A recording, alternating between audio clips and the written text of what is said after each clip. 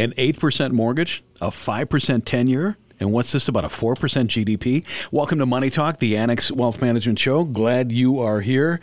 We are not social media influencers. We're not a franchise. We're definitely not salespeople. We're going to share our thoughts, our observations, our analysis, and we do it for free every single week on this show. Hopefully, in the next hour, you're going to hear some stuff that's going to pique your interest. Consider Annex Wealth Management. Absolutely think about that. I'm Danny Clayton, Derek Felsky, Chief Investment Officer. Welcome. Thank you, Danny. Dave Spano, President and CEO. Welcome to you. Yeah, thanks, Danny. You know, that lead-in that you had talking about higher interest rates are on everyone's minds. And, of course, the geopolitical risks that is out there, everyone knows about, but you really try to balance that out. But the stock market is really not digesting it that well. And technically, Derek, we moved under the 200-day moving average, and that is something we pay attention to. But more importantly, as Danny points out, interest rates are higher. No, the stock market wants to go to a party, but the bond market won't get in the car. There you go. So you talk about higher interest rates, and of course that has an effect on valuations across everything from equities to debt to even real estate. But we are in this season right now, Danny, that it's good seasonality. As we get into the fourth quarter, generally, historically, the market does better. Part of that is that earnings are coming out, and the comparisons, Derek, are going to get easier than what we've seen before. Right. This year, the forecasts are for flat earnings on a year-over-year basis. Next quarter, they're supposed to accelerate almost to double-digit levels, and likewise in 2024. So the valuation of the market has improved as the weakness we've seen persists. And you talk about really seasonality and earnings, and we really look across a number of sectors, and one of those sectors, not surprisingly, that is doing well is energy. And part of that is because of the geopolitical uncertainty, especially with what is happening in Israel, because Iran's involvement is really kind of key to this. If they get involved and they choke off the Straits of Hormuz, that could make oil prices go even higher than the $90 a barrel we saw this week. Right, and the other reason we've held energy tactically in our portfolios is we believe that the lack of CapEx over the last decade. So really the price increase is more about lack of supply than lack of demand. And if that exacerbates, then you're going to see incredible earnings from the oil companies. The comparisons next year are very easy. They're going to contribute a lot to that S&P earnings growth that's forecasted for 2024. Yeah, so we're going to get to GDP, but I just wanted to go out there and let people know that we look at oil production and really what's happening in the United States. This is a surprising fact that we are larger than Saudi Arabia. We are exporting 4 million barrels a day. And what that does, that lowers the trade deficit, which is kind of helping a lot of things across the interest rate market and the U.S. dollar. But for sure, we still have to start talking about inflation and GDP. That topic is not going away.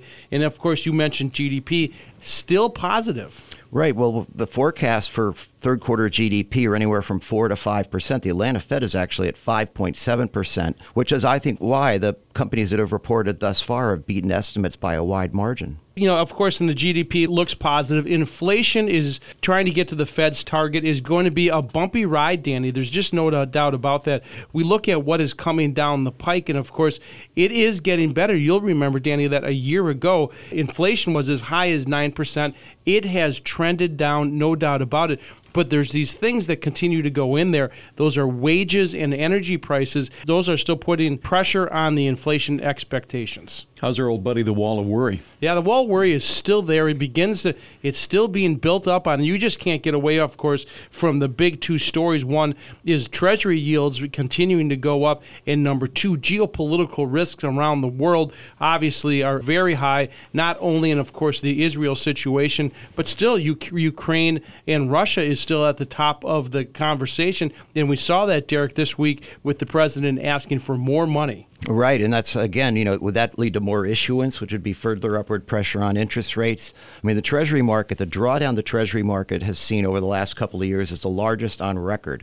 And it's going to be a problem for the government if these short-term rates don't start to go down because it's got to refinance the debt. That's right. And you talk about the debt that's out there right now, and of course, the trillions of dollars, $33.5 trillion in debt.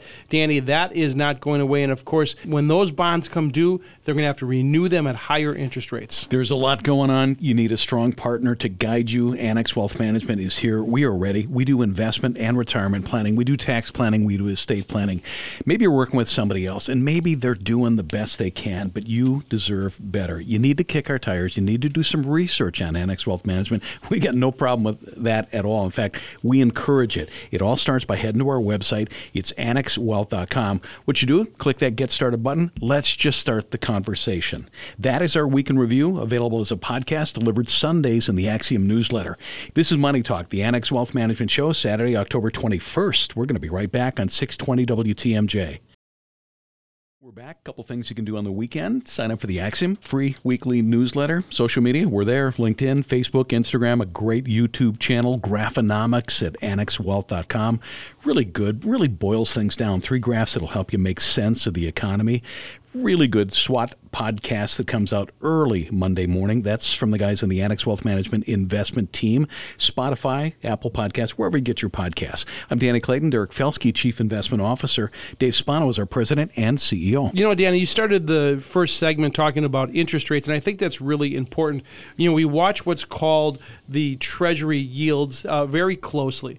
And what we looked at this week was that the 10-year Treasury was above 4.9, and the 2-year Treasury was just above 5.0. So in other words, they're starting to level out, and that gap has closed, something we haven't seen in years, as a matter of fact. Right. They call that a bear steepener, where long rates go up more than short rates. And while historically a steepening yield curve is a positive thing for risk assets, it's not when it comes from an inverted level. Right. And so we're watching that closely, and generally it could turn around and be a positive, but technically we saw something this week we didn't like, and that's the S&P 500 closed underneath its 200-day moving average. That is a technical indicator, but we found it interesting because we thought that the market had been oversold maybe a week or two ago.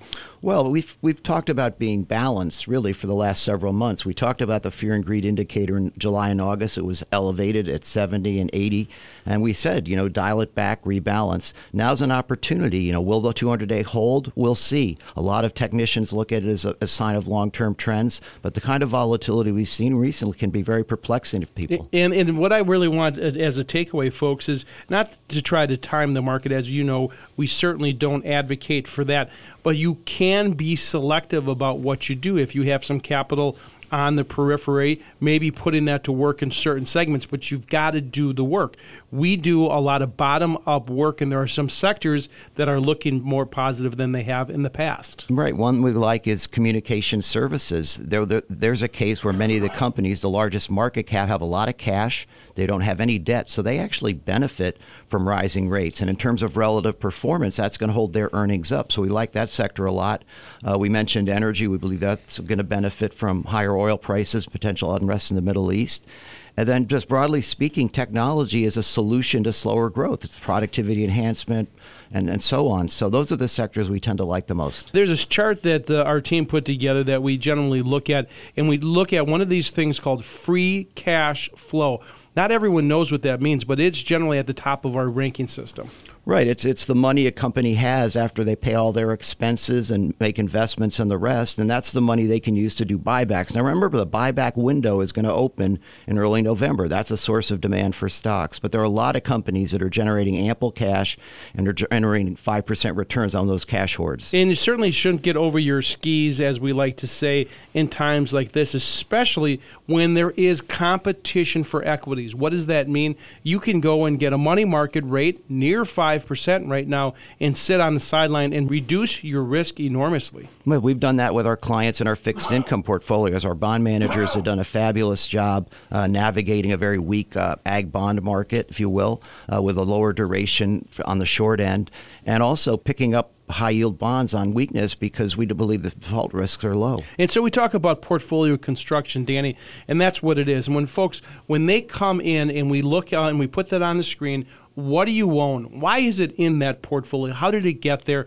How much are you paying for it? You hear us say that all of the time, but that is what you get when you come in. We'll look at your portfolio, we'll analyze it, we'll show you what we think should be in there or perhaps what should not. My wife and I just went through it a couple of weeks ago, and you know the old saying, "Mama's not happy, nobody's happy." Exactly. She's like, "Okay, where are we? Where are we?" It's like, "Okay, let's sit down, let's do it." All of a sudden, it becomes a whole lot clearer, and let me tell you, Mama's a lot more happy. Well, it's funny because you get to see a lot of clients through our glass conference rooms. You saw us at work earlier this week, and what we did is we went back to the plan, and that is the most important thing. You talk about what is in your plan, when do you expect to retire, will your money last? These are all questions that people like to know. They sure are. You know, we often say, know the difference. You've heard some of our clients where you hear the difference. Coming up a little bit later on in the show, we're going to say, what's the difference? We've got Annex Private Client, we've got Annex Comprehensive Wealth, and we have Annex Ignite. What's the difference? Well, it's fairly substantial, but let me tell you, no matter where you're at on your journey, there is a place for you at Annex Wealth Management. Maybe newly out of college, maybe you're 30 and the first baby's on the way, maybe you're 40, maybe you're 50 and, retirement's 10 years out, maybe you're already retired. We're going to see where you're going to fit. What's the difference? That's coming up. We sure would like you to stick around for that. That's going to be fun. That's coming up. This is Money Talk, the Annex Wealth Management Show on 620 WTMJ. Know the difference with Annex Wealth Management? Amy Bremer is a CFP and a wealth manager with Annex Wealth Management. Welcome back. Thanks, Danny. It is called the Great Wealth Transfer. $84.4 trillion in wealth will be transferred between 2021 and 2045, primarily from baby boomer households to younger generations. Amy, I struggled with this. I found this article, but it was really pitched at the people to receive the inheritance. I don't know if you've noticed this, but I've picked up on certain chatter, maybe amongst millennials, that their retirement plan might be getting their parents' money. Have you picked up anything like that? Most of my clients that I work with here at Annex are the folks that would be leaving the money. I don't have a whole lot of younger clients like that are expecting, and the younger clients that I do have are at Annex and they're working towards a retirement. So in my personal experience at the practice at Annex here, I haven't experienced that, but I could see how the headwinds facing those younger generations with student loan debt and mortgages and the rising cost of childcare are providing challenges for saving for their own retirement. We're going to talk about the plan for leaving an inheritance, and we're going to take this from the boomer or greatest generation point of view. If you're a client of Annex, as Amy mentions, estate planning is part of what we do. So if your plan is to leave money for either your heirs or some entity, the first piece of advice is to talk about it early. Does this mean with Annex or the kids, wouldn't it be better to have your financial ducks in a row so you'd know how the conversation with the kids might go? Yes. Communication is key. If you don't communicate your intent or how much there's coming, the kids can't prepare for it. It could include fights among siblings. It could include confusion over what were mom and dad's original intentions, and uncertainty about where to find proper documents or even where all the accounts are located. It could be an awkward conversation, though, because it does bring up mortality, money that can change people. Somebody might feel left out or otherwise excluded. And really, let's just say that mom and dad are there, and then you've got married kids. Do the spouses, are they part of that? That's a phenomenal question. Let me just preface this by saying this conversation is generally not easy. Most families grew up not talking about money. It's kind of a taboo subject, so this is a really uncomfortable thing to do, but I challenge you to stretch yourself outside of your comfort zone and respect the fact that you may have cultural differences that maybe make talking about money taboo. One of the things that we do here at Annex is we facilitate family meetings where it's multi-generational, and maybe it's just with the biological children, not the married spouses in the room with mom and dad, and then the professional certified financial professional like someone at Annex to help guide those conversations, and we've had great success with those. We're with Amy Bremer, CFP and a wealth manager at Annex Wealth Management. Planning for inheritance. Another consideration, make sure the money is safe. In my opinion, if a plan is already in place, that would help, wouldn't it? It would help. This is why we focus very clearly on estate planning with our Annex clients. Everyone, whether you have $1 or $100 million, needs a financial power of attorney, a healthcare power of attorney, and a basic will. So as parents start aging, they may forget about those documents. So the sooner you communicate with your children that you have that set up, where those important papers live, it's going to make that, when the time comes, and I tell all the folks I work with, everyone's going to punch that ticket, every single one of us. So when the time comes, it'll be an easier thing for the children to facilitate. Okay, for the recipients, plan to spend it wisely, and that's what we wish for. And what the kids might do is completely different. We can't control that. We can't control it. And at Annex, we don't control it. We are very upfront with the parents saying that when you pass away, this money becomes the children's money. If they want to go to Vegas and stick it all on red, they can. We will certainly guide them and give them as much advice as they are willing to accept. But when I work with families that have inheritance, or even if they fall into a small windfall like a bonus at work or a wage increase at the end of the year, I'm always on the advocate for a balance. Save some of it, but spend some of it on a fun thing because you worked hard for it. You should enjoy that money. So some of the logical, smart things you can do is if you have bad debt, student loan debts, credit card debts, pay those off. Think about building your emergency fund. A fully funded emergency fund is 3 to 6 months worth of living expenses in case of a job loss. And then look at longer term goals like buying a house, buying a new car, funding your children's education, or even your own retirement. But then something fun, like maybe your mom and dad took you to the Grand Canyon as kids. So maybe you take your children to the Grand Canyon and say, this is what Papa and Gigi used to do when we were little kids. Final piece of advice for recipients: don't bank on it, and that might be a big problem. Don't bank on it. Nothing. I repeat, nothing is guaranteed. Your mom and dad could have this conversation with you. Something bad happens. There's a dementia diagnosis, and your mother is in long-term care facility for the next 20 years, and funds are exhausted. Yep. Nothing is guaranteed. So make sure that your financial house is in good order, and don't rely on that generational wealth transfer. Get a plan. Get it in writing. Amy Bremer, CFP and a wealth manager at Annex Wealth Management. Thank you. My pleasure, Danny. This is Money Talk, the Annex Wealth Management Show on 620 WTMJ. Bottom of the hour, time for news. Let's go to the WTMJ Breaking News Center. We are back, and it's time for Ask Annex, as always. I know I say this all the time, but if you got a question for us, you don't have to be a client. Just head to our website and look for the Ask tab. It's annexwealth.com. In the studio, Fred Coleman, a CFP and a wealth manager at Annex Wealth Management. Welcome. Thank you, Danny. And we got Matt Morsey, investment team manager. Welcome to you. Thank you, Danny. First question. I have a Roth account from my previous job. I contributed to it for about 5 years. Currently have a newer, more stable job with a 403B. Do I keep the money in the Roth, or should I transfer it over to the 403B? Are there other options/considerations? I appreciate any other advice. Congrats on the new job. The first thing you have to keep in mind is that the Roth is after tax. So that means you already paid taxes on it. So we want to keep the money in some type of after-tax investment vehicle. So the first thing you do, look at your new company's 403B plan. Do they have a designated Roth account? Once you figure out that they do have a designated Roth account, figure out what are the investment options, and do they make sense for you to roll that previous employer's plan into that 403B? If they do, then that could make sense. Employer plans are typically lower costs, and the funds can be difficult to access. That's the only thing you have to think about. The other option is a Roth IRA.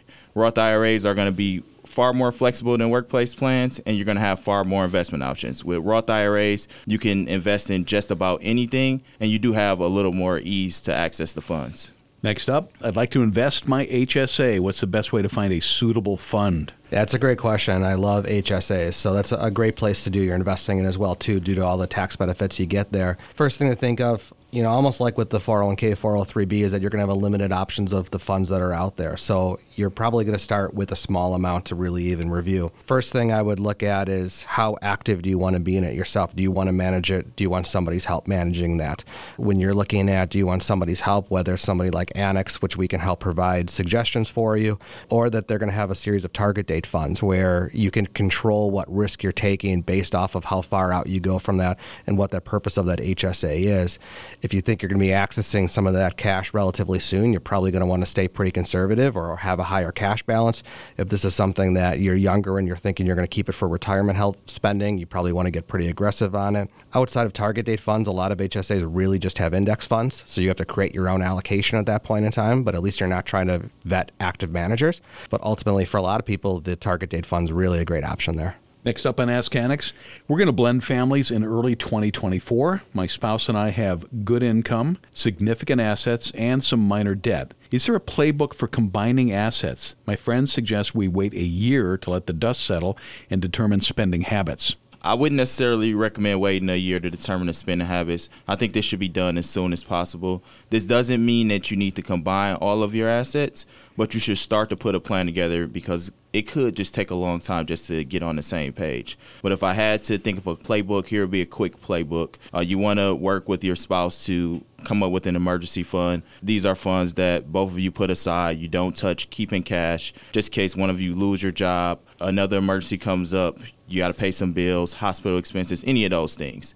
You also have to keep your retirement account separate. So you're going to continue to invest in your 401k on your own, your IRA. So those things are going to remain separate. You don't have to worry about those. I would recommend also opening up a joint investment account. This is just for you two to get together, start to develop some goals, and it could be as simple as putting $100 per month in there or more. Just have a long or mid-range term goal. Start to combine your savings. Last, each of you should have just separate accounts for regular everyday things that you need to do. That could be buying a birthday gift, going to a sporting event. Those are the important things to keep separate. But the main thing is not necessarily making sure that all your assets are combined, just making sure that your plan is all as one. Last question on Ask Annex. Besides an emergency fund, how much cash should I keep at home? That's a great one. Yeah, it really is. And it really depends on how you spend money. Myself, my wife, and I, we put everything on our credit card, pay it off every single month. So we really don't use cash at all. We have a little bit of a petty cash so that when we do receive cash for something, we put it in an envelope in our house and either one of us can get at any point. Frankly, we've got two small kids, 6 and 9. So most of the time that cash just goes to paying babysitters.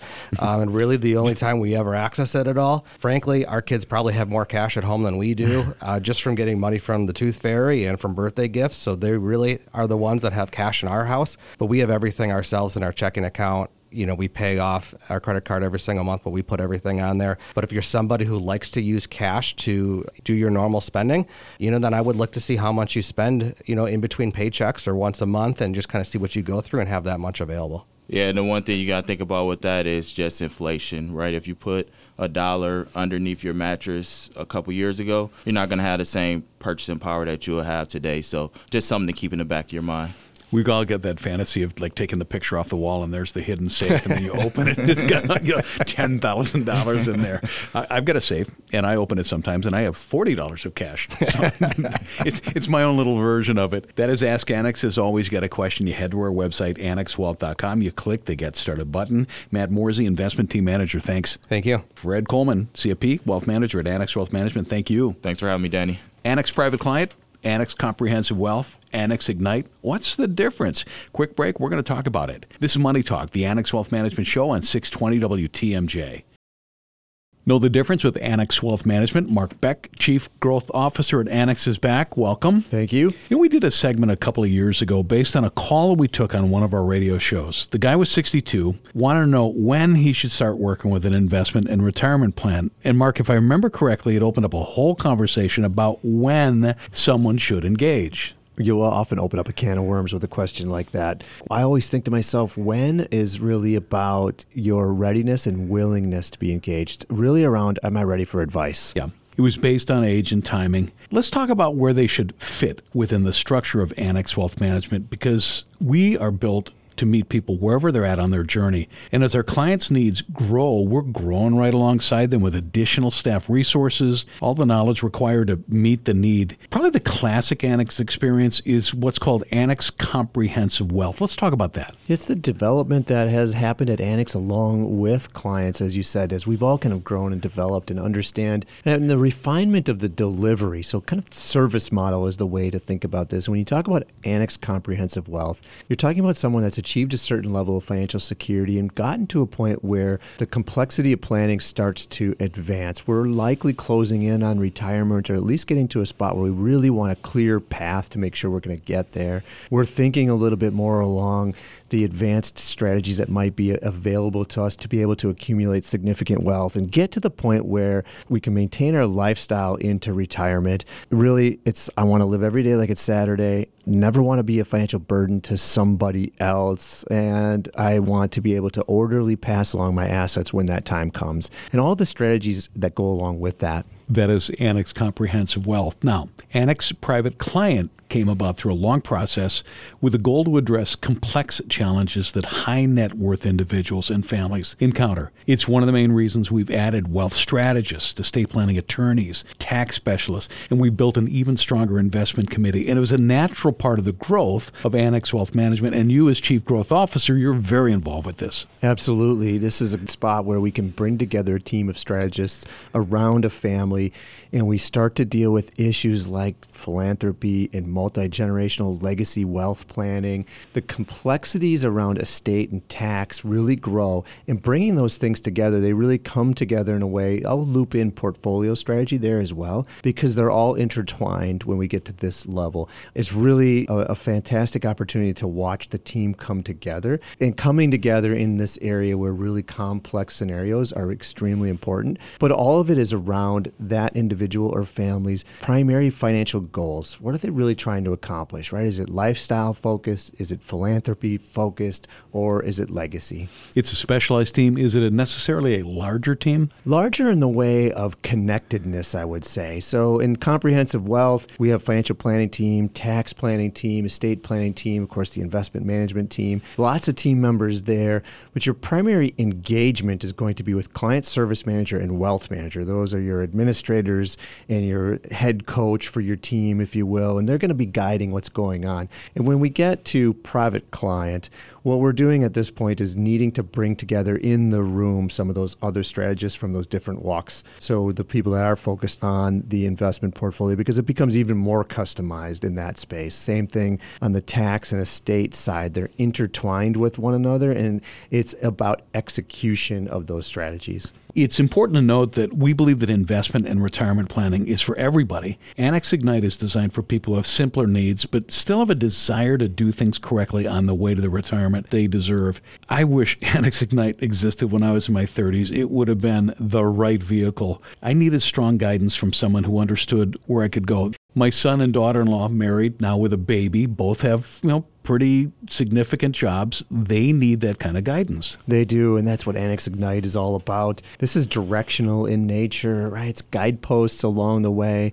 It's the guidance that says, if we make a couple of adjustments, you're on this course currently, and here's where you might want to end up when we get there, and what are the action items today to adjust to a course that fits with your long-range expectations? Saving strategy, financial security, making sure that you're handling short-term needs and long-term goals, that those things are blending themselves well together. That's what Annex Ignite is about. Back to the start of this conversation, we talked about the timing of beginning to work with Annex. Nothing has changed there. We're going to meet you where you're at. With our 3 platforms, Annex Ignite, Annex Comprehensive Wealth, and Annex Private Client, what's the best way to start? The best way to start really is to reach out to us and begin with an initial conversation. Where are you now? What are you looking for? What are the things that are driving you to consider a relationship with a wealth management firm? And then we'll get to understand what the resources are and what your position is so far, and guide you down a path to what we think is going to be the best fit service model for you. Mark Beck, Chief Growth Officer, Annex Wealth Management. Thanks for your time. My pleasure. And we'll be right back. This is Money Talk, the Annex Wealth Management Show, 620 WTMJ. Back on Money Talk, the Annex Wealth Management Show. This show will be as a podcast at the top of the hour, wherever you get your podcasts. I'm doing the show. I like to go back and listen to it every once in a while because I just like to, rehear some things every once in a while. I'm Danny Clayton, Dr. Brian Jacobson, Chief Economist, Annex Wealth Management, still in the studio. We're going to talk about real estate. Some interesting data points this past week. Is this chicken or the egg, Brian? The housing starts rose, the building permits fell. And then meanwhile, home builder sentiment is sour, and it's been that way for a while. Yeah. Existing home sales fell to levels we haven't seen since the global financial crisis. That's explainable. The nationwide average rate on a 30-year is now 8%. We haven't seen that since 2000, but we saw that coming. Interest rates are going to go up. Everything's going to follow. That's right. And I think that's one of the things that a lot of people who, when they were thinking about buying a home and they knew that the Fed was going to be hiking, it's like, let's race to get it done, lock in before the rates move too much higher. And so now the people who are buying new homes, the extent to which, is it a cash deal? Those have been on the rise. Or are they hoping that, hey, let's do it, and then we can always refinance in the future when and if rates fall? So if we light the torches and march on somebody, is it going to be the Fed? Yes. I think it actually reminds me in the 1970s, the late 1970s, or maybe it was early 1980s, the home builders sent a 2x4 to Paul Volcker, the chair of the Federal Reserve, and basically kind of pointing out, you're killing us. You are killing killing our industry with these high rates. Home builders, I don't think, have sent the same 2x4 to Chair Powell, but they might be getting close. Now, so most of it is due to the Fed, but some of it is also because we've underinvested in property, especially multifamily, ever since the global financial crisis from 2008 to 2016. If you kind of think about the scarring that took place from the global financial crisis, we didn't invest a lot in multifamily. And now with COVID, people wanting to move out of the cities into the suburbs, you got the single families, but what about multifamilies? So there's just not the right mix of housing out there right now either. You spoke about investing. Many high net worth individuals are invested in real estate. There are many different ways, but how does it affect them? So obviously, high net worth individuals, they can have their own homes, so they have to kind of worry about those values and whether or not they have leverage on it, so they've taken out a loan. But they also oftentimes have the ability to invest in other properties. One of the popular things that people have done over the last few years has been to invest in properties. Maybe it's a duplex, maybe it's a multifamily real estate deal, or it's a separate facility, a separate home that maybe they want to list it on Airbnb or something like that. So try to generate cash flow. So that's one of the ways in which high net worth individuals have historically done it. But, if you think about, do you really want to be a landlord? Do you really want to have to hire a management company to collect the checks and do the maintenance and all that? And so there's a lot more to real estate investing than just housing. And that's what a lot of our private client group individuals are coming to us with opportunities as far as it's not just owning a second home or a third home, but it's about what do they have in terms of office space, industrial properties, storage units. They might be partners in an investment in other types of properties and not just housing.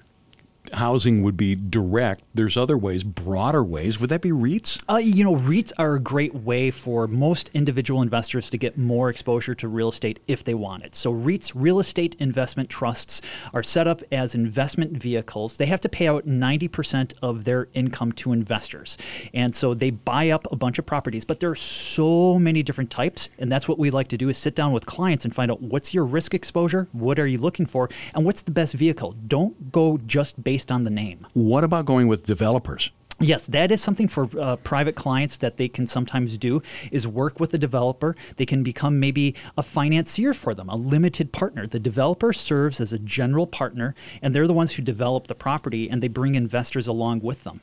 If you're a financier, higher interest rates would be better for them, right? Well, actually... For the loaner, I guess. For the loaner, right. But oftentimes these are equity. So it's not. So they're taking on debt, so their cost of funding has gone up. They oftentimes will go to a bank to take out a loan at a high interest rate. And so it actually creates a higher hurdle in order to have a profitable investment opportunity there. So the hurdle is affecting deals. It is, yeah. We're seeing that across the board where a lot of developers are trying to raise more equity to rely less on debt. Speaking of private clients and Annex Private Client and high net worth individuals, how is it that we help them? One of the things that we do, we sit down, there's lots of complexities as far as what's the right project, what's the right vehicle, and let's try to do this in a tax-efficient way as well. So we have a big team and lots of partners to help. Right. So there are options, but it means that we've got to sit down and we've got to see what their goals are, what would work, and where they would want to go. That's correct. It is always based upon those one-on-one conversations that I love having with our clients. Yes, you do. Dr. Brian Jacobson, our chief economist at Annex Wealth Management. Thank you very much. Thank you. Ladies and gentlemen, consistency, expertise, and a dedication to providing elite service to our clients. That's our goal. It's time to investigate what Annex can do for you. We're ready to work with you as a fee-only fiduciary partner. We need to start that conversation. Click that Get Started button at annexwealth.com. We'll be back here next Saturday at 10 o'clock. Thanks for listening. It's Money Talk, the Annex Wealth Management Show on 620 WTMJ.